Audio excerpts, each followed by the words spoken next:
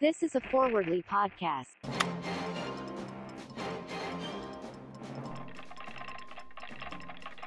Dateline, Hollywood, California.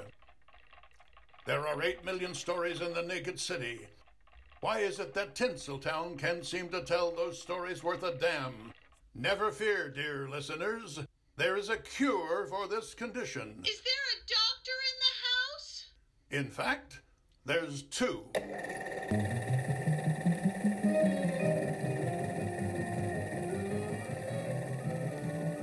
Good evening, ladies and gentlemen. Welcome back to Hollywood RX.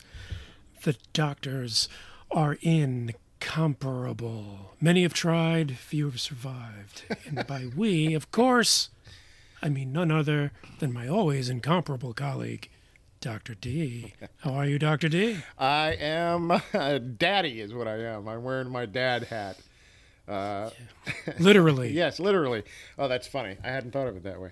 I'll just say as an aside, I had asked for this hat, but I didn't want it to say daddy on it. I just said, I love the look of this hat. If it could not say daddy, just find a different hat that has these attributes. And apparently, Why did you have some patch embroidered over it? Well, because, now that my wife and kids have presented to me as a gift on Father's Day, I'm stuck with it. I can't. How long ago was that gift? Oh, it's maybe 2 years ago, something like that. Way past the point at which anyone should be calling me daddy. My kids are in their 20s.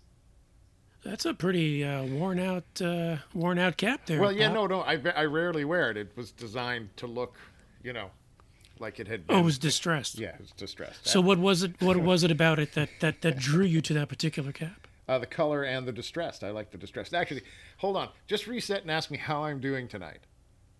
Okay. How are you, Dr. D? I am distressed, much like my hat. I'm sorry.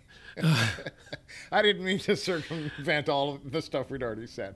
We can move on No, from that's here. good. We're More gonna importantly, shave time off this episode Dr. anyway. we can. G, how are you doing? That's more important than how I'm doing. I am also distressed. Uh-oh. More because of the world Oh, yeah, than it because is. of anything we're going to talk about here tonight. Yes, it is. But We're diving into here we this. are. Yeah, absolutely. Absolutely. This is an exciting, different kind of an episode for us. Why don't you talk a little bit about what we're doing here? Well, given the wealth of riches in this year's Oscar nominees, we decided to double up and present you with a double feature of hot contenders for this year's awards. Love it. And we thought we'd come out of the gate with the 2 darkest films in the stable. Or maybe we should say the darkest horses in the stable. Darkest horses. Nightmare Alley and The Power of the Dog. I don't know about you, Dr. D, but I want to cut right in with Nightmare Alley. Yeah, let's get into it. And just try to rave about it as much as I can in the next 30 minutes. Yes. I really loved it. I thought it was not just a sumptuous feast for the eyes, but I thought it presented a moral ambiguity, the likes of which we haven't seen in movies very often these days, taking situations that were plausible in the past and making them feel plausible in the present somehow. Dreamcast, and everyone was spot on perfect. I thought, quite honestly, this was the best film noir since Chinatown. And I don't say that lightly because I love LA Confidential, but I don't consider it a noir. Okay. Not like this. Yes, this has its roots firmly planted in old school noir. Yeah. It's very origin, I can't say that I have that I can be as effusive as you are about it. But I thought it was really just beautifully made. But it is a stunning cast. I love Guillermo del Toro. I just feel like he is such a distinctive director that here is one of the few times we haven't seen him dealing with like creatures or bizarreness. Sometimes he goes Right. off into areas that are completely, fantastic. Yeah. Fantastical. Whatever. Both. And so here it's all being played, fairly straight within the context that it is he's built a world that is 100 years old or 90 years old. And yet, the first half of the movie, there's this tension, I feel, because of the carnival setting, that you're expecting some, a genuine freak or something really unsettling to work its way in, and it really doesn't. Not in the The only true monsters in the film are people. Are people. Yeah, I would say that even because it's Del Toro, you have that extra idea that Doug Jones is going to come out from around a corner. He's the actor that Del Toro has used a couple of times. Notably, I think he played the creature in Shape of Water, and So he's Del Toro's Andy Serkis. yeah, basically yes. I don't mean to diminish either Andy Serkis or Doug Jones for that, but yeah, you half expect when they are talking about a geek and there's a sort of a half man, half creature that it might be more creature than man. I feel like Bradley Cooper is very well cast. And he was fantastic. He sounded like guys from movies of that time. Right. He just like, and consistently all the way through, no matter what emotion the character was playing. Right. He was just fantastic. It didn't feel tacked on. It didn't feel added on. It didn't feel forced. It didn't feel like he was acting. It really didn't feel like anyone was acting. Right. Kate Blanchett was like essentially a femme fatale type. Oh yeah, And not even type. She was. She was, and she was just beautiful in that. She never ages. Did you know that? I didn't know that until I saw this movie. I realized. Well, that's it. There's a handful Yeah, of actors and actresses who every time we were just watching Joseph Gordon-Levitt on a talk show, and we're like, Oh yeah. wow. I mean, except maybe a little bit of hairline changing, but Toni Collette, Willem Dafoe. I mean, it's Love just the Willem Dafoe. in this. Richard Jenkins, who I adore, and it just goes on and on. Ron Perlman, Rooney Mara, so many. Even who's the Holt McElhaney. Yeah, yeah. I have this real soft spot for her. So when I saw him, I was like, yes. And playing a Me too. bodyguard. Yeah, that was a meaty little role for him. I like that. And even Tim Blake Nelson, who you don't see enough of in movies, as far as I'm concerned, and he was spot on here. Not in it for long, but just right. Yeah. So it's not like I don't think we have time to do our usual scene by scene. Oh, I love this or I love that. But what I mean, even just the very opening where there's a house just on fire and a man walking away from it, and so you don't know any of those details. You just know he has a past. And whether we're going to learn more about it or not learn more about it, or whether it's going to impact one storyline intruding on the other, Right. doesn't matter. We just know he's getting away from something, and he needs to disappear a little bit. Perfect amount of revelation of his character's torment. I thought. I think so throughout the too. whole thing. Yeah, just sprinkled in throughout, and so by the time you get the full thing of it, you really do understand. So is there a scene or a sequence or something that really stood out to you as something you want to go, hey, this was a highlight? Oh boy. I know there's a lot because it's on the long side, 2.5 hours. It is. It is. Is there a particular scene? It's still a little fresh for me. I'm only a couple of days past seeing it. Yeah.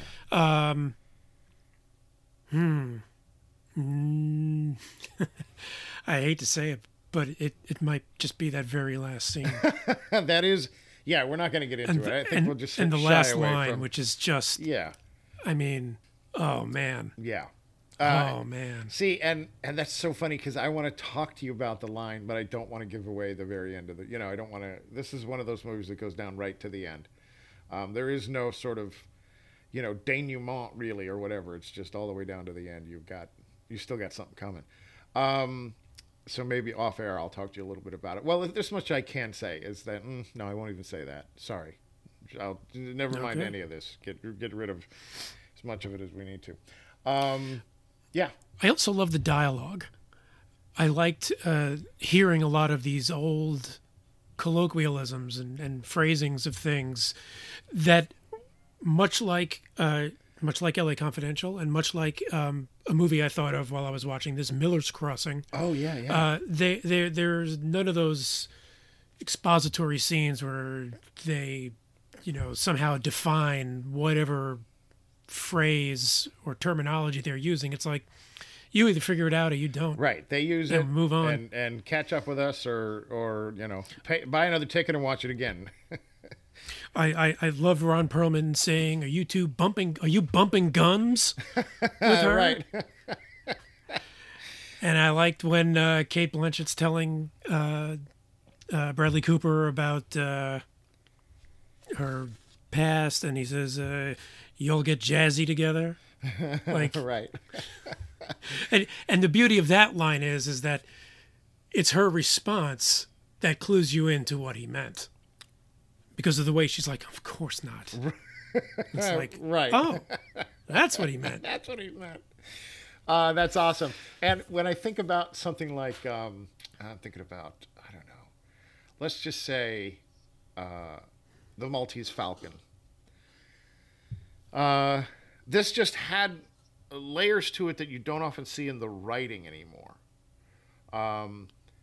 There's just so much packed in here. We start with the fire, we go to the circus, the relationships that develop there, and then eventually he leaves the circus, and Well, seeing him progress from just carny to act right to one of the acts, and then specialist, or taking it on his own and going off yeah. on his own, and then getting involved with Kate's Rooney Mara. Rooney Mara, yeah, but Kate Blanchett's the therapist, and that leading him into working with the wealthy, in the, I'm not sure, was that supposed to be New York? Apparently Buffalo. Buffalo. That's where they okay. shot it. Okay, but it was Buffalo, standing in for Manhattan, though, or something. Or was it supposed Oh, to you be mean in when Buffalo? he's with? I don't know if those sequences were shot in Buffalo, but yes, I think it was supposed to be Manhattan. Manhattan high society, and you Yeah. start to see the darker edges, because that's one of those things that keeps running through the old, or through some of them anyway. The noir is how the wealthy have all these dirty secrets and things that are going on that are, bring them down to our level or maybe even lower. And that's kind of where we get. Was that the Richard Jenkins? Richard Jenkins' mansion Yeah. does not really suggest Manhattan. That's true, but I was assuming that it was sort of like, a At little that bit. time, Upper West A Side. little bit, maybe Upper West Side, but it even could just be just outside the, it could be Manhattan adjacent. Connecticut. Yeah. Yeah. It doesn't. That may not be strictly in Manhattan. Now, I think you are familiar with probably not the source material of the book, but the original. No, I've always known of it. It sort of falls into the category, I think, of a B film noir. It's not one of the classics that gets touted out as a prime example. But no, I never have seen it. So you've never seen that first one? I haven't either, honestly. No. I thought you had. Okay, so that's cool. One thing I was thinking while I was watching it, I mean, it is really, it's beautiful. It's lit well. The sets, the costumes, all of that mise en scène, all of that stuff is very rich and textured and evocative and so on and so forth. But part of me almost felt like, God, I wish they had been able to shoot this in black and white. I wish that, Funny you should say that. Yeah. Uh-oh. Because apparently in January they did a limited release in black and white. That's what I was wondering. That's kind of what I was hoping. I missed it. That's too bad. I didn't hear of it coming out. Well, I certainly didn't come out in black and white down here in these parts. Right. But, I'm sure I could just, adjust my settings on my TV and watch it in black and white, but I'd much rather see, a print that was supervised by Del Toro himself and, would be pristine and just the way he would want to see it, rather than me just doing a video version of turning it into a black and white film, if you follow me. Yes. So now, yeah, I will say there were a couple of little things that bothered me. All right. That I so simple to correct, and it's basically that I felt that a couple of times there was some anachronistic dialogue. Oh. And I have two lines specifically that I'm thinking of. One is when Bradley Cooper is guessing Richard Jenkins' past for the first time, and he uses the word abort the baby. Okay. And the word existed, but I don't think it was commonly bandied about. Like, I don't think it was something that was just readily said. Yeah. As opposed to saying, made her lose the baby, or something.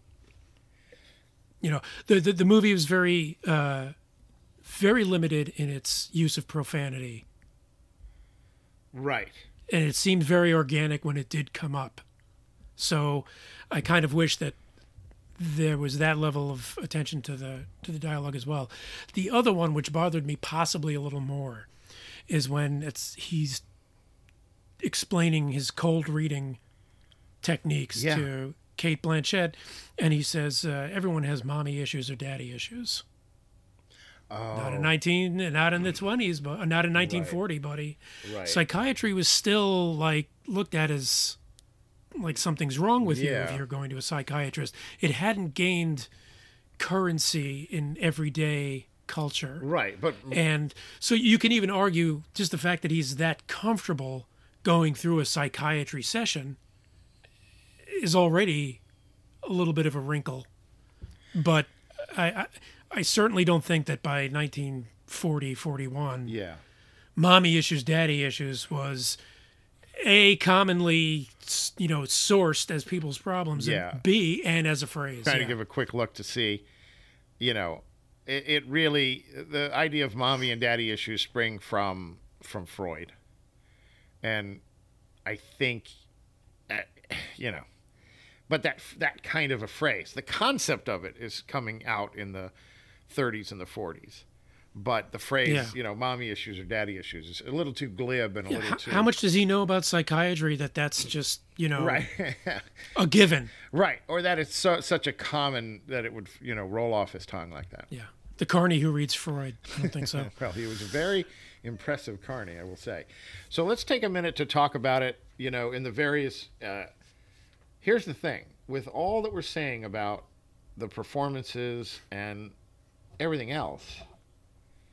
It is nominated for Best Picture. This is the Oscar part of this conversation. It is nominated for Best Picture, but none of those actors are nominated. Yeah, that's I don't know. I mean, we can save that for we can get into that, but get into a nominations. Well, here's the thing: is that episode later, but that is funny that no one was nominated for acting. Certainly Cooper should have been. Well, what I wonder is if he, specifically Cooper, when was Star is Born? Wasn't that 2020? Yeah, I think it's 2 years ago, but he got a great deal of attention as a director and as a bunch of things, and I think he was nominated for acting there too. And so in some ways there may be this thing where he's being compared against himself and not coming, I don't know. There have been subsequent nominations of from year to year. I mean, you look at someone like Meryl Streep or Nicole Kidman, there's clearly no hesitancy in nominating them. That is true. Frequently. Mm-hmm. It's not like, this isn't Meryl's year. We got to skip. We got to skip a year. Right. No. Right. Well, then I guess I'll keep that thought further to myself. It was nominated for original screenplay, and I feel like that's like a fair thing to include there because there was a lot. There was so many moving parts in that. Well, and I'm guessing surely it was nominated for everything visual under the sun. Oh, right, right. Okay, because the visuals are really Yes. what packs the punch Yeah. here. And it's great that Del Toro did this because I feel like he has such a gift with visuals, but there are so many visuals here on the side and in the background that have a lot of foreshadowing and meaning that you can easily not get the first time. Right. Like for example, when he in the beginning when he goes to find the geek in that house of damnation, Right. I believe he actually, but at one point he passes some board that has the seven deadly sins written on it, and then a mirror saying, take a look at yourself and things like that. And I believe he actually commits every one of those seven sins by the time the story is over. That's fantastic. And one thing I had read, which I'm really angry that I didn't catch the first time, Oh, really? which is that when, a little bit of a spoiler alert here, folks, when he hides out in the train Yeah. behind the chicken crate, Yes. there's an overhead shot that frames him like the tarot card of the Hanged Man. I didn't. Who thinks of shit like that? I love it. Love it, love it, love it. Where did you stand on Shape of Water? I can't recall at this point. I thought there were worthwhile things about it. I thought it was an interesting premise that didn't quite get Make it all as the way. far as it could have. And I certainly don't think it was worthy of Best Picture. okay. And do you feel that this one shows a growth for Del Toro as a filmmaker and a storyteller? Shying away well, from should this win, but Yeah. Well, I mean, I think to some extent, yes, if only because he's not relying on the fantastical to move Right. the story forward. Right. That there's no supernatural element. That Yeah, these are all it's- very human concerns and motives, and he doesn't really shy away from considering the full ramifications of the decisions that the characters make. So Right. in a way, I mean, like on one level, you could say that this is for him akin to, if you remember, Heavenly Creatures, the Peter Jackson Yeah. film with Kate Winslet about the two girls. That was also relatively non-fantasy. There's a brief sequence, but yeah, I would say I would hate to say that if his next movie is a return to fantasy, yeah. I hate to say I would hate to feel like it's a step back.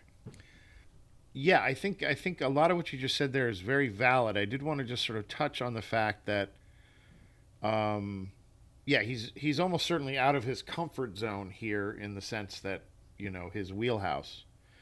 Pan's Labyrinth it was interesting. I'm sure you've seen it, but I don't know how well you remember Oh yeah, it.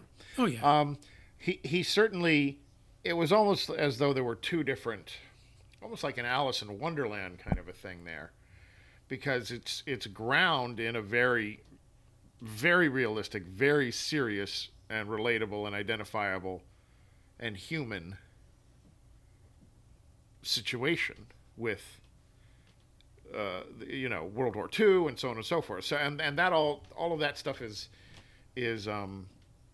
played out the way you'd think it would be. So it was. I certainly could see within his past work the ability to do this. I wasn't sort of taken. Oh I yeah, wasn't shocked I mean the by story it. lends itself to Yeah. extreme visuals, but he keeps up this visual style and elegance even when we're in the second half. Right. Even of the yeah, film, when where we're not in the carnival anymore, but but we're in, just beautiful architecture and set design, and it's just gorgeous to look at everywhere along the way. Yeah. The other thing I wanted to say, just as long as we're talking about Del Toro, is in some ways, and I don't mean this as an insult, in some ways he reminds me a little bit of Terry Gilliam, in that I can remember watching, what's that one he did? Time Bandits. No, after that. Fisher King. 12 Monkeys. The one about the old man in the circus, and the Robin Williams played the moon, and Munchausen. Oh, right. I remember watching like the Tales of Baron von Munchausen or whatever Munchausen. Yeah. whatever that was called, and thinking, oh, this director is capable of making anything. Like Yeah. that any visual can be achieved. But the problem that I have with Gilliam over the years is that he seems more interested in the visuals and other things than he is in telling a story that's coherent from the beginning to the end. And it often just becomes kind of very unsatisfying to me in the way I want to hear a story told. Brazil is an exception. Fisher King would be an exception. Oh yeah, I'm not as familiar with that. It didn't really strike me. Wow. Okay, I'll go look. All right.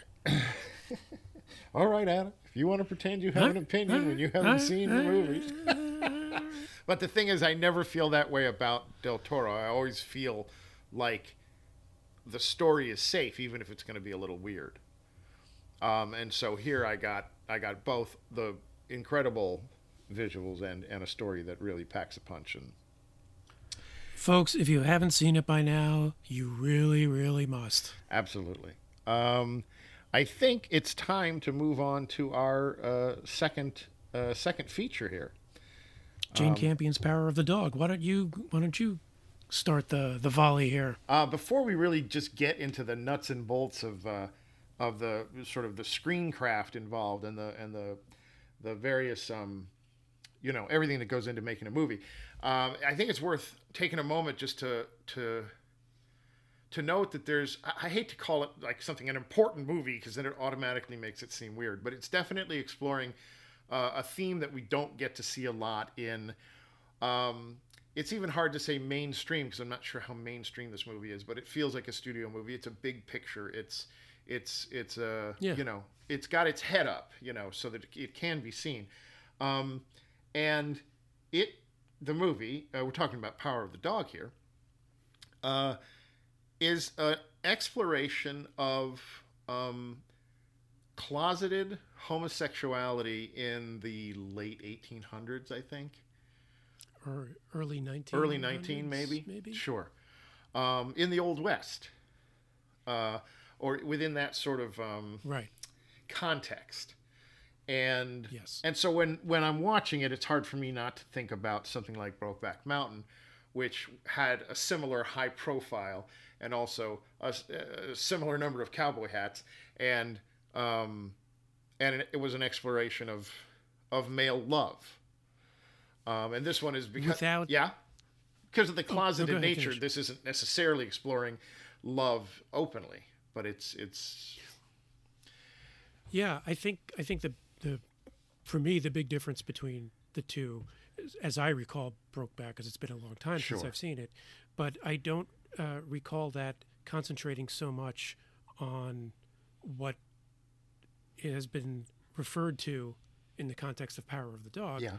as toxic masculinity. yeah. I don't recall them spending a whole lot of time so aggressively camouflaging their gayness. It was a secret, but it wasn't, they weren't going overboard in the other direction. Right. In fact, if there was, my guess is that the characters in Brokeback Mountain, not to get too much into a movie that neither of us can really recall, but those guys would have gone to local shit kicker bars and listened to loud music and they would not have gone to gay bars, and they would have still been closeted in their own lives in that way, but wouldn't necessarily have been beating guys up in a parking lot or simply to Right. Well, let me ask you a question just to clarify something, because I'm not quite sure Okay.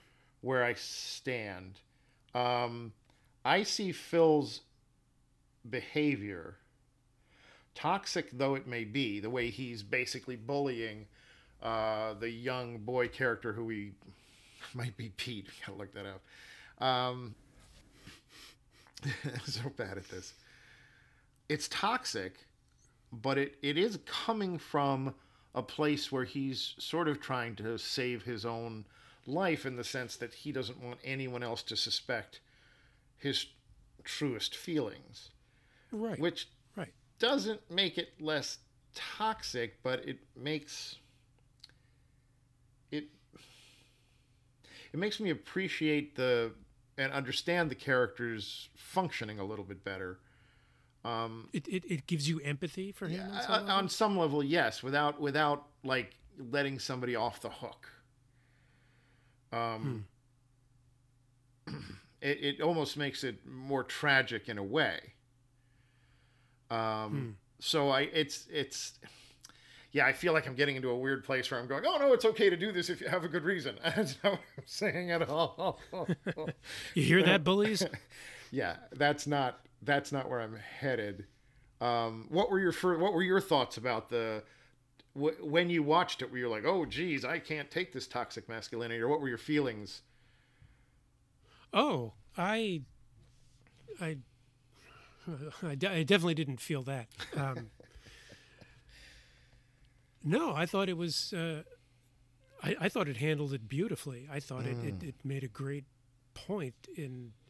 I mean, it's his treatment of the kid in that first scene when they're all sitting down for dinner. I mean, it's borderline like jocks tormenting the the water boy, Revenge the of the towel Nerds. boy, Yeah. And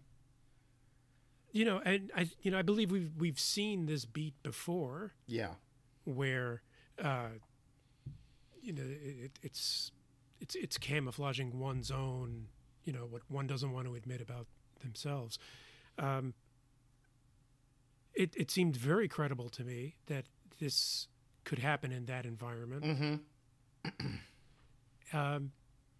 And I thought it did great. I think it, and no, I'm going to leave it at that. Okay. I'm going to leave it at that.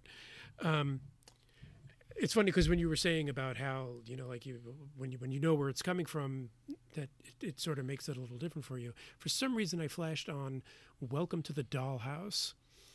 There's the bit in that movie about this bully who keeps taunting her with I'm going to rape you. You're going to get raped after school today, whatnot. And then when she finally meets with him after school, he just kisses her. It's like can't admit that you like her in public. Right. So you got to go the opposite direction. It's that same thing. That sounds like I got to watch that. Not because I like taunting. What? Have you never seen that? I don't movie? think I have. Did you just ruin it for me? No. Okay. No, I should. That's a hole in my. In your Todd Solondz filmography. Yes, definitely. I don't know how to pronounce his last name. Right. Why should we have a single episode where we don't mangle at least one last name? We don't mangle someone's name. Yes. I'm surprised we know our own names, frankly. Anyway. I think we have much more and more interesting things to say about the actual film itself. But it was good to kind of get some of this talked about first before we launch into it. So, man, thank goodness. Without further ado, my quick take is that I found it an easy film to watch. It kind of just sort of welcomed me in. It wasn't as comparing the two movies a little bit, but not really. This whole thing of where every shot has so much jammed into it, with the Del Toro approach. This was much more spare, both in terms of the frame and the story itself. It's a much more delicate and a much more quiet story. And I'm not that familiar with her work. But you've seen The Piano, surely. I've seen The Piano, but I mean, if we look at the date on that, that's got to be 30 years ago, something It's like like, that. oh yeah, it's a while. It's been a while. So, I didn't have as much a sense of her as a filmmaker and a storyteller going into this as I did going into the other one. The cast is very strong with Benedict Cumberbatch, Kirsten Dunst, Jesse Plemons, who I'm sure I've said before that I love. I was not familiar with Cody Smith-McPhee very much, but he certainly held his own. Has he done anything else? I'm not sure. Let's take a quick look and see if he's... Yeah, I'm sure he's done something. He's all set to do the David Byrne story. But, beyond that... When they put that together. Yeah. Let's see. Yeah, he's been in, X-Men. It looks like he's hooked into some of the superhero movies. No. And it looks like he did a series called Gallipoli. They made a series out of that, did they? 4 young Australian boys join the military and are sent to Gallipoli. So I don't think it's probably the same plot as the other. Or is it? I don't know. If it takes place during the Boer Wars, it is. Oh, no, I'm sure it is the same war. I don't know that it's the same, focusing on the same characters. I hate to do a little sidebar here, but No. Have you ever seen that original? I have. One of Mel Gibson's best Oh, absolutely. movies and performances. Yeah. Very early in his career, he was fantastic. That was when he was Australian. It was when he was Australian. He's He's great. very raw, and he hasn't built up all his tricks and quirks and everything else. Who knows what's lurking in his heart at that point? But That movie's phenomenal. It is. That movie's really phenomenal. So it looks like he looks. Listen, that actor has got 33 credits, and many of them are big movies. Okay. But also stuff where you might not necessarily recognize him. So yes, all in all, I thought it was really interesting and very quiet, and that's all I'm going to say. What's your quick take?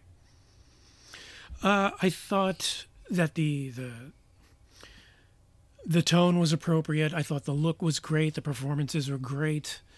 I was not I should say I was drawn in enough that I made a healthy number of wrong conclusions to jump to and second guesses. Yes. So I certainly thought some things were going to happen that totally did not happen, Right. which I was glad about. But at Right. the same time, I have to say I have to put this out there because it unfortunately created a bit of a distance for me between my heart and this movie. Yeah.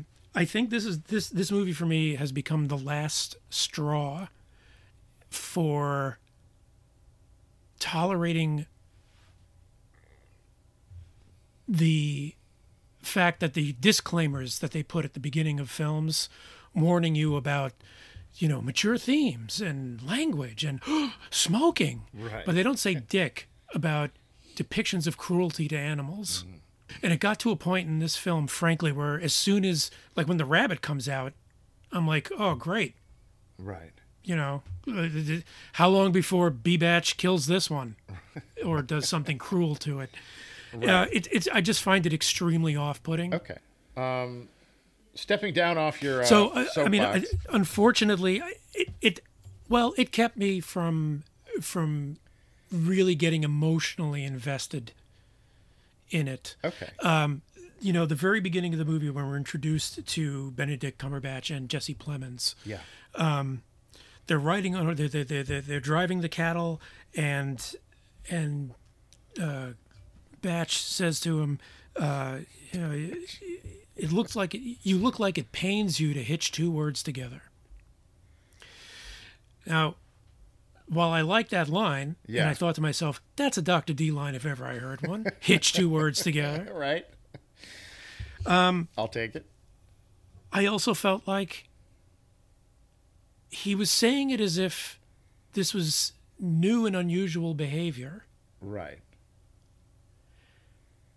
And I get the feeling it wasn't Right. Neither one of them were doing anything they hadn't done 100 or 1,000 for times the before. last 25 years. Right. So Especially since they're brothers. that just seemed like, I mean, there would have been a way to tweak that line, like, I'm tired of you always looking like it pains you to hitch two words together. Right. Something like that. Yeah, to just convey that, this is part of their relationship. Right. And I felt like the story got away from the conflict of the two brothers. Yes. I wasn't quite sure, like, what role George plays in it. Yeah. It definitely felt a little bit like the story or plot, such as it is, meandered a little bit. It didn't feel like I wasn't sure whose story it was, because we start focusing on the two of them, and then we very quickly shift the focus a little bit more to Benedict Cumberbatch, and there's a scene in the dining hall where he's clearly he draws a lot of attention to himself story-wise, and so it took a little while for me to sort of realize what was happening. Probably another viewing would help, where I wasn't playing catch-up. And then this very strange, the woman who runs the place, and she has this very strange son. I mean, he would be strange anywhere. He doesn't have to be on a ranch where it's all manly this and manly that. He's a odd and delicate flower. Literally making the flowers and like the odd and delicate flowers he makes. That he makes. And I did have that sense when I was watching that, I think I'd be able to handle some of the passage of time and the shift from this character to that character better in a novel. Well, it's funny you say that. Yeah. Sorry. No. Please. Because the structure of this film with its chapter numbers. Yeah. I felt a couple of times like they kind of cheated their way out of writing the aftermath scene, which would have been really difficult to write, probably, but frankly, I felt like we needed to see. Like, for example, the aftermath of the governor's visit. Right. And that whole debacle. Yes. And her with not being able to play the piano and eventually, essentially melting down. And then we never visit that as a... Never see how it's addressed with her husband, never see George go to Phil and say, why were you a dick? Why did you, we destroy never this see meeting? How the fact that event occurred affected remotely future events. And yet I feel like that kind of cutoff, that kind of mic drop of a chapter ending works a lot better in a book. Right. But or I could see that working a lot better in a book. Right. And then also in a book, you have the depending on the voice that you're using in the book, you have the opportunity to bring up little... It could be referenced again later without ever kind of... It could be referenced in prose in a way that resolves it without it being a scene. Right. And so that it might have a more of a push deeper into the, like the psyche of the character rather than the story the action. Itself. Yeah. So there was some of that for me, and I think you and I probably were in the same category. I mean, Phil Burbank, played by B Batch. What did you call him? B Batch. B Batch. Yeah. Is introduced as a very volatile and dangerous feeling character in this thing, that he's going to be unpredictable, that he's not going to follow along and behave himself the way everyone else behaves. He's going to create awkward situations and possibly even dangerous situations. That was how I felt meeting him. And so I spent the whole time with this kind of knot in my stomach of, what is this guy going to do? What is he going to do next? What's going to happen? What's the end here? What do I need to prepare myself for? And then there's this little delicate, gentle flower of a man child, and you're like, well, this isn't going to go. This guy's going to crush him. And so I started having started having definite Of Mice and Men feelings. Oh, interesting. Where Peter Gordon, the character played by Cody Smith McPhee, is this gentle giant. He's standing in for Lenny. And Phil Burbank is George. And eventually, Phil Burbank is going to have to kill him for some reason. It's going to get trumped up that he's going to need to kill him. Right. That was one of my bad second guesses. Was I thought that's going to be his killing the kid is going to be his weapon against. What is it, Alice? What the hell was her name? Rose was the mother. Rose, of course. Yeah, so now Rose. You've called it your bad second guess. So now I feel like I stand by that feeling I had. Was like, I feel like this is what this movie is telling me is going to happen. Yeah. Up to and including there's a fucking rabbit. There is a rabbit, and rabbits play a large part in Mice and Men, and even wringing the neck of a rabbit. So I started to go, okay, that's their promise to me that I was right.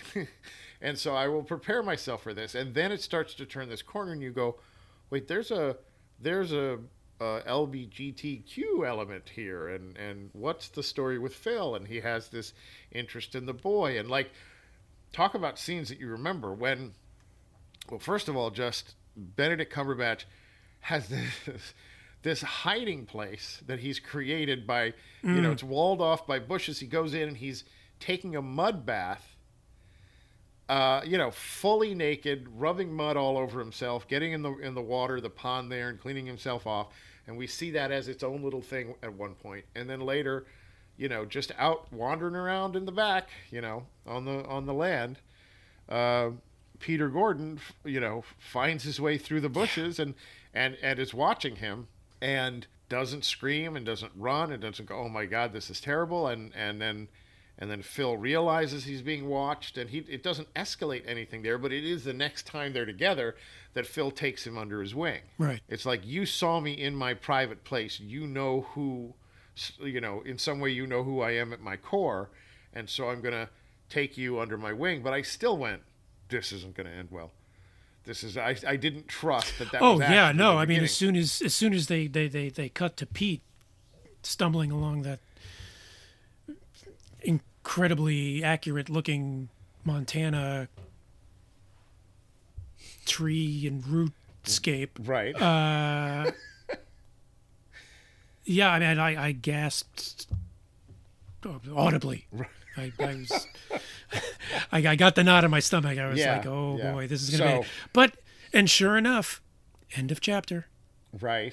Well, and then but you see, and what that then does is you have that built up, thing in you, that knot starting to develop, and then there is no resolution.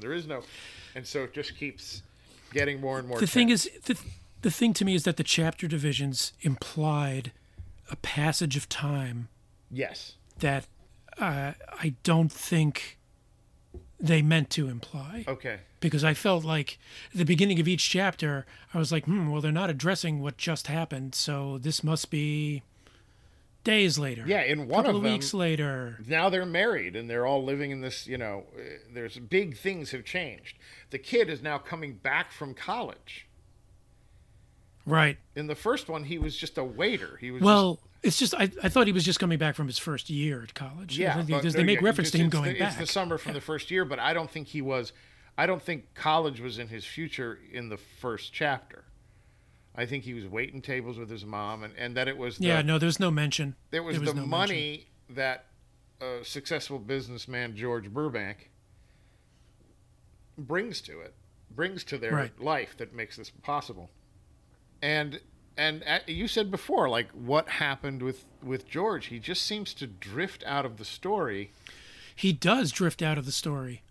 And there are scenes. There's a lovely scene where she teaches him to dance out in the, out in the wilderness. There's no music playing, and it's just a very sweet and lovely scene. And it's like you see that clip, and it's used in the trailer and a lot of the stills still advertisements, but it just feels like he's just sort of circling on the edge of it. Well, I feel like I don't necessarily want to call this a cheat, Yeah.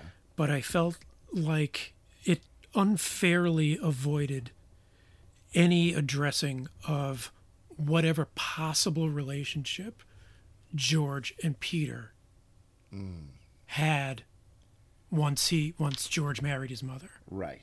Basically, the next time we see them together is when they're sending him off to college. Yeah. I think that's fair. I feel like it suffers from not having... And especially given Peter's backstory with his father, I almost feel like we needed to see why he was gravitating towards Phil and not towards his stepfather. Right. The man who's now going to be the man in his life. Right. Well, but here's the real answer. I mean, even if I still think that's missing, but the real answer is that Peter sees in Phil a kindred spirit. I think they are both gay. Well, yes. And that is why he's drawn to him. Well, Ultimately. I don't... possibly. Yeah, I suppose you're right. I don't think Peter looks... I think before he stumbles upon him in his secret hiding place, I don't think Peter is guessing that that Phil is gay. I don't even know that Peter thinks that Peter is gay. I mean, I think it's a coming of age sort of thing with him. I think he is gay. Okay, and that he is... there was that whole thing where he's like, oh, I have one friend at college. He calls me doctor. I call him professor. She says, why don't you bring him around? He's like, no, I don't want him to meet somebody. Oh, okay. Right. Because I think he doesn't want to bring a guy friend home from college with, the supposed homophobe looming large. Right. So,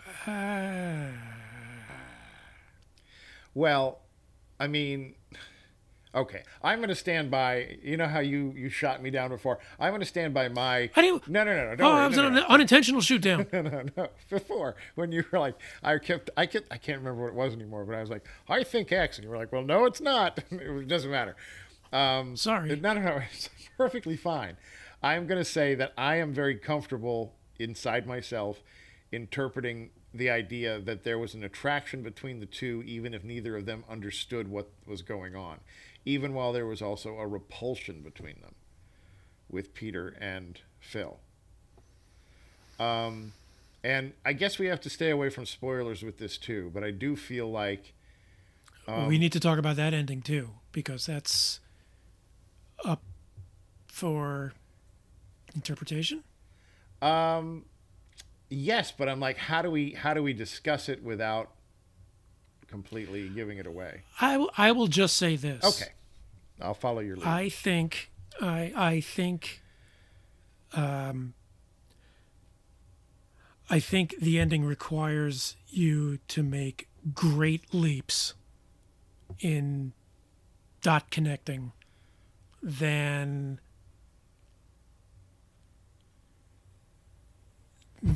I think most audiences are prepared to make. Because I think what was to some extent intentional comes off as accidental. Oh, well, you see, I don't know that it's intentional. I don't know that I'm with you on intentional. Well, okay, spoiler alert, everybody. Just skip ahead to the next 2 minutes if you haven't seen the movie yet. He does say at the beginning of the movie, boy's got to save his mother. What else could I do? Okay. So that leads me to believe that when he offers up those rawhide skins... Oh, right, that he knows full well what's happening. We didn't see him watch Phil cut off balls, but we can assume by now he knows Phil does it barehanded. Right. That Phil does all that shit barehanded. No. I understand. Okay.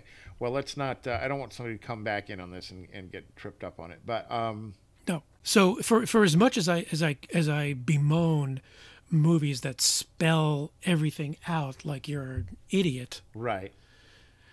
I felt like this was almost a little too elliptical Okay. to truly be satisfying. Yes. All right. Well, and I did notice that in the very end, he is handling that gift very carefully. The Peter character, the young man. I'm now being elliptical because I don't want to just say it. Right. That he's keeping himself protected from it. No, I know what you mean. Yeah. Sorry to be. But there was no shot of. Don't know what that meant.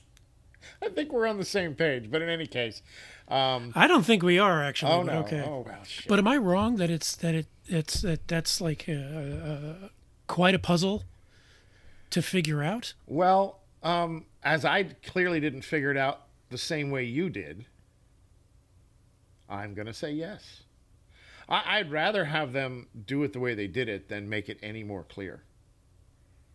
In fact, Well, that's true. kudos that's that they true. were able to not get studios to force them to make all the dots you need to connect painfully obvious, because I was so busy working on a story that they weren't telling Right. that I must have missed some of these connections. So that's Some of the details. that's yeah. on me a little bit more. I might have been better able to. No, you are. Yeah. No, I think you're absolutely correct on that. Yeah. So what's interesting to me, or whatever, I kind of want to shift into the kind of acknowledging the fact that they've been nominated. That the Oscar part of it. Do you have any more you wanted to say about this movie as a movie? My two favorites. Do you have a favorite scene, Oh, or is there a moment that jumps out at you? It's like, wow, that's phenomenal. I'll never forget this film because of that moment. well, you put a little bit more mustard on that than I think is the case. But so what's interesting to me, or whatever, I kind of want to shift into the kind of acknowledging the fact that they've been nominated. That the Oscar part of it. Do you have any more you wanted to say about this movie as a movie? My two favorites. Do you have a favorite scene, Oh, or is there a moment that jumps out at you? It's like, wow, that's phenomenal. I'll never forget this film because of that moment. well, you put a little bit more mustard on that than I think is the case. But I'm going to say that that Phil in his secret place, both alone and when he's observed, affected me powerfully. And Yeah, me the too. introduction of his character into that dining hall, and kind of that, I think what I'll remember from watching this more is this incredible sense of dread that I had. And I do feel like I want to go back and watch it, probably not soon, but go back and watch it and go, okay, you don't have to feel the dread. Let that go. You've had that already, and kind of re-experience it without that, because I feel like that got in my way of enjoying what was really there. You know, I guess that's kind of the bottom line, is that I think this is a tough film to enjoy. Interesting. Which, I mean, I'm no Pollyanna. I don't need to Right. laugh at every movie I see. Right. But, yeah, I felt it was a little ambiguous. It was a little too ambiguous. Right. I guess that might have been what I and- meant when I said in the beginning that it was soft. Yeah. And how about you? Was there a scene you'll never forget? As long as Yeah, you live? the scene in his secret place, specifically with the scarf, Yes. Oh my God. The because scarf. the way the way he drapes it over himself, it's like this. It's this perfect balance of sensuality and pleasure, with something you're not supposed to feel pleasure about, and it wasn't overdone at all. Yes, I completely forgot about Bronco Henry, this sort of legendary character in Phil's life who taught him everything. And the handkerchief itself has his initials on them. Does it? Yeah, I missed it that. has an H, HB, BH. You see it backwards, so it looks like a. You don't see it. You see it through the handkerchief, so you're looking at the letters backwards. Right. Or something like that. I also I liked that moment at the end where Peter shares his cigarette Oh God, yes. with Phil, and there's that shot on his face, and suddenly that kid with half his face in shadow and half in light suddenly was like the most beautiful boy I'd ever seen. Right. I got to go back and watch this. Because I didn't have in my head that kid knows what he's doing. And just that scene alone, if you know he knows what he's doing, do you know what I mean? It changes that scene. Well, it's funny too because he holds the cigarette for Phil. Yeah. As opposed to handing him the Right. cigarette. So, I mean, A, it's certainly a metaphor for here's my little dick. Yeah. And B, Yes. it's making sure he doesn't pick up anything off of Phil. Right. Yeah, that he's not, well... Contaminating right, himself. Right, that by Phil's having hands, the cigarette contaminated. Phil's hands aren't touching the cigarette, his lips are, so he can smoke, they can smoke it back and forth. They're basically sharing the cigarette. Correct. But if Phil never actually touches the cigarette, the boy is safe. Yeah. Oh, that is a good scene. Damn it. Do you have any final thoughts on Power of the Dogs? I admire the way it was directed. I thought the acting was excellent. My issues with it really are just with the structure of the story. Okay. I thought tonally it lives between The Piano and There Will Be Blood. What those two films have in common, obviously, other than both being westerns or taking place in a western setting, is that the characters make very unpredictable choices that are also quite believable. Right. And there's a similar sense of dread that permeates like an undercurrent. Oh my God, definitely, both- and There Will Be both Blood. films. But I arguably feel in Will Be Blood it kind of pays off in a way that it didn't pay off for me here. But now that I kind of understand this movie better, I think I do have to look at it again to give it a fair shake. And then I will say I love There Will Be Blood, by the way. yes. It's not something I am eager to revisit. It was extremely, it's a lot. It's a lot. So to take you in. would revisit Power of the Dog before you would revisit There Will Be Blood? It's fine if you are. I just want to get that on record. Yes. This is Okay. my statement in that regard. I take the fifth so that I don't incriminate myself. No, I feel I got what There Will Be Blood had to give me. I got it. Like I absorbed it. Yeah. I feel like Power of the Dog, I didn't absorb it properly, or it doesn't live in me where it should. And I don't think that's entirely your fault. Oh, I don't think it's my fault either, but I think reviewing Power of the Dog might change the way it sits in me. I'll be very curious if you do see it Yeah. again, how you feel about it the second time, going into it with the knowledge that I have, now. Yeah. So my thing on it is, I will say that after watching it, I saw something, maybe it was on YouTube. I'll see if I can find the link and include it in the show notes. A little making of type documentary that just gave me a new level of appreciation for Jane Campion and the work that she did as a director, getting those performances from the actors. It's about 10, 15 minutes long, something like that. And it was well worth my time after seeing the movie. I will check it out. And then just on the Oscar front, I just want to say that, Benedict Cumberbatch, Jesse Plemons, Kristen Dunst, and Cody were all nominated. all of those performances. And that's interesting that the previous movie we were discussing didn't get that level of attention for the actors. We can debate in an upcoming episode the degree to which we think that's fair. Yes. I definitely think that there's some debatable stuff going on there. But it was also nominated for adapted screenplay. So, which, I think is, valid. I guess. I feel like it's incumbent upon one to read the source material in order to accurately weigh how good or bad the adaptation was. I think that's a fair statement, and usually I would agree with it, but I'm trying to soften myself up here a little bit and go, look, if I think it was well written, then it doesn't matter what they did to adapt it. And generally speaking, I think this was well written.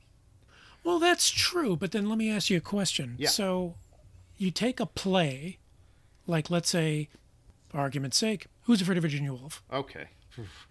Yeah. Okay. Yeah. Should that screenplay be nominated? Well, we can say Who's Afraid of Virginia Woolf. We can say The Graduate, which was a book. And if you read the book, it feels like reading the script. Dialogue. Just boom, boom, boom, boom.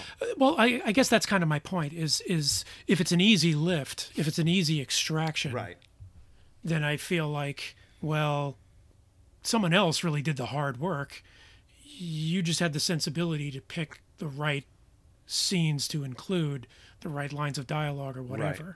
And I'm not saying that there's not, something to that in terms of talent and artistry and everything else. Mm-hmm. But, I would be interested, in reading the book before I can say whether or not. But I do take your point that, if the script is good and it happens to come from something else, well, okay, then it goes in this category. Right. It's still a great script. Right. Yeah. So that wraps up those two. And then we're not going to do a full thing into this, but let's just do like a 10-minute conversation here. 5 minutes for you, 5 minutes for me, to just do a little spotlight on another one of the nominees, Don't Look Up. Oh, yes. which I've only just caught up with, even though it's been available for a little while. I don't know why I was standoffish on it. And it was interesting to me in the beginning of this whole conversation with the two of us, where you were talking about we're going to be focusing on two of the darkest horses in the race. And I thought, you know what? We have a third horse in this dark story. But I really enjoyed this movie. Yeah. I felt like everyone was spot on in terms of what they were doing acting wise. Mm-hmm. And I thought that it's Adam McKay directed it, and probably, I'm scrolling around here, has a screenwriting credit shares story credit with David Sirota. Yeah.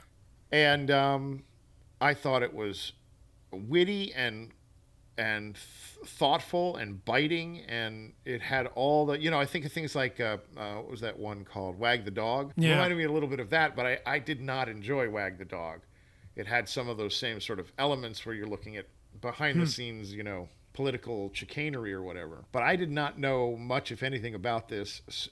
Even just the credit sequence I love. The way they did the fading in and out of the I don't know. I just, from the very beginning, I was into it and really enjoyed it.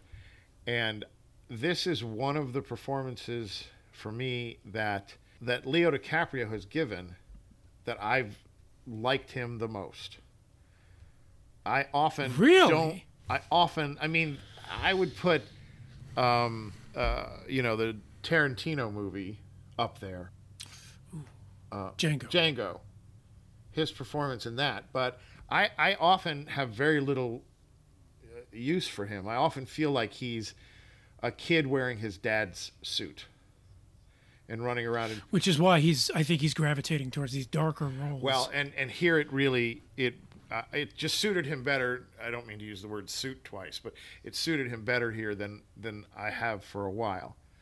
And then I will come back and say one more thing about that. And Jennifer Lawrence, I enjoyed her. I thought Meryl Streep was good. Cate Blanchett was awesome. Yes, she was. Here she Chameleon. Here she is again. Yep.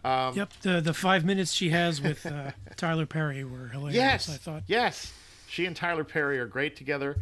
And this is just another one of these casts that just keeps rolling. Jonah Hill, Mark Rylance, the ever whatever Timothy Chalamet, Ron Perlman again. Hey. Look at him, man. He's in 2 movies that were nominated for Best Picture, as is Cate Blanchett. I didn't like him for the longest time until I saw this incredible French film called City of Lost Children.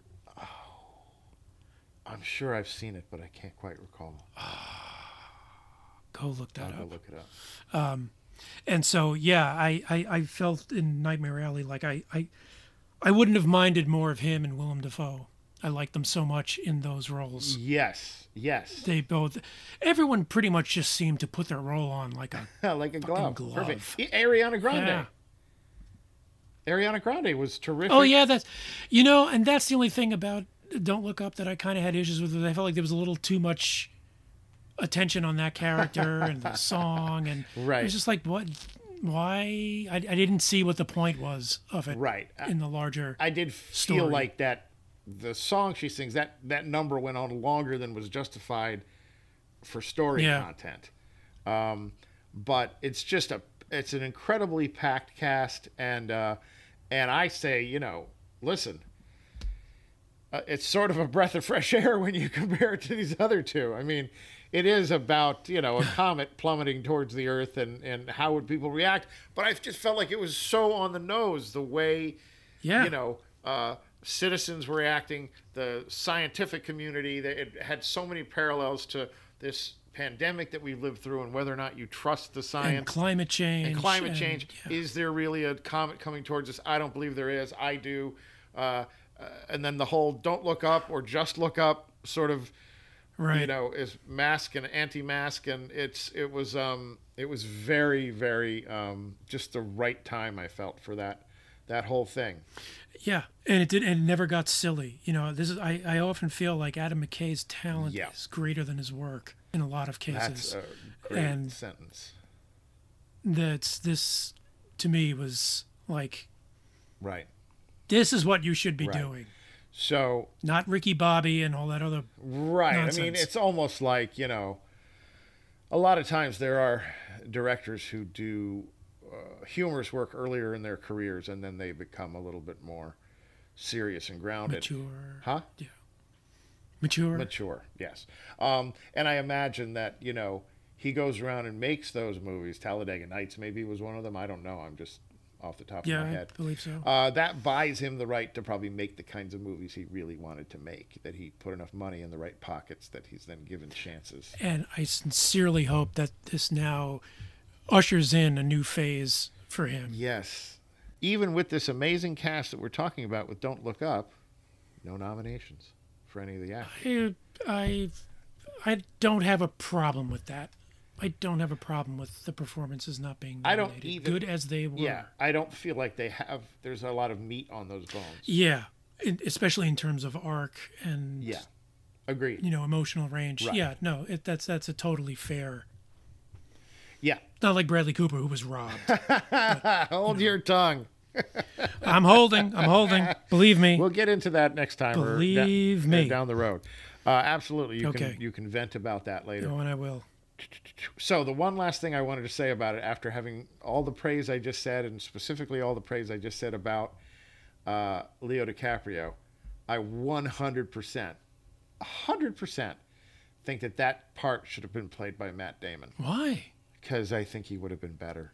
I just feel like Matt Damon would have been better. There's a little bit of comedy in that part. Just a few little things that Matt Damon would get that he doesn't. And when Matt Damon yells fuck because he's frustrated, it resonates from a different place. I think he's much more of an everyman and much more of a relatable guy. And I feel like DiCaprio is not. Though they did do a great job of dressing him up like one of these stiff academic Yes, absolutely. scientist types. Absolutely. And I thought Jonah Hill. Jonah Hill. was great. I mean, as the the chief of staff and son of the woman who is president, but you don't know that right away. Just like 2 or 3 scenes in, he says something. He says, "Oh, come on, Mom," or he says, "Mom," at one point, and you're like, wait. But he's perfect. He is so much like, one of those kids of Republican presidents. Yeah, I don't know. Yeah, I felt like he did what he usually does. Really?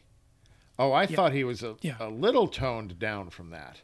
I mean, to me, what he usually does is he's in first or second, at most third position, and he's always selling it to the back row. And I felt like here he was much more reserved, and he didn't sort of say, "Look at me," in every scene he was in. He was really much more part of the ensemble here than I've seen him do before, at least since like Superbad or something like that.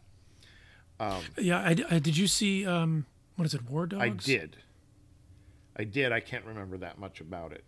And Moneyball is supposed to be. Oh, yeah, definitely. A typical role for him yes, too, right? I definitely saw it there, and I was impressed by his work there. But again, the material here didn't have that. It didn't have that much to work with. Yeah. But there would be little things where he'd just be off in the corner laughing at somebody when they were saying. There were just lots of little things like, well, that guy's a little prick. Where it wasn't like his moment, but he was still playing it or whatever. Oh, God, and carrying his mom's purse is just so it's awesome. Okay, I think that it's time to wrap this one up. More than time. Yes, ladies and gentlemen, it has been a pleasure. Thank you so much for joining us. It really wouldn't be the same without you. Without you, we're nothing. We are, in fact, nothing without you, as the good man says. For now, and until next time, the doctors are out. Whew.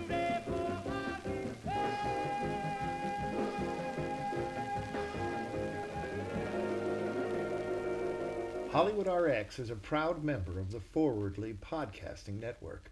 Find a link in the HRX show notes to visit their site, where you can find shows like Bruh, It's a Podcast. Welcome to another episode of Bruh, It's a Podcast. Every week we convince you why you shouldn't hate millennials. Best TV series of all time is Breaking Bad. Game of Thrones. Anything that's not the two of those. The best series of all time is 24. Wake up. My love language is gifts because I love when women pamper me. He also broke. Love languages are stupid. I don't have language. Speak to my penis. I don't know who Sade is. You should be shot in your face. I still don't know who Sade is. The finest female singer of all time has to be Jennifer Lopez. Whoa! Yeah, if you take singer out of it. Check us out Thursday. Find us on Instagram at Bruh, It's a Podcast.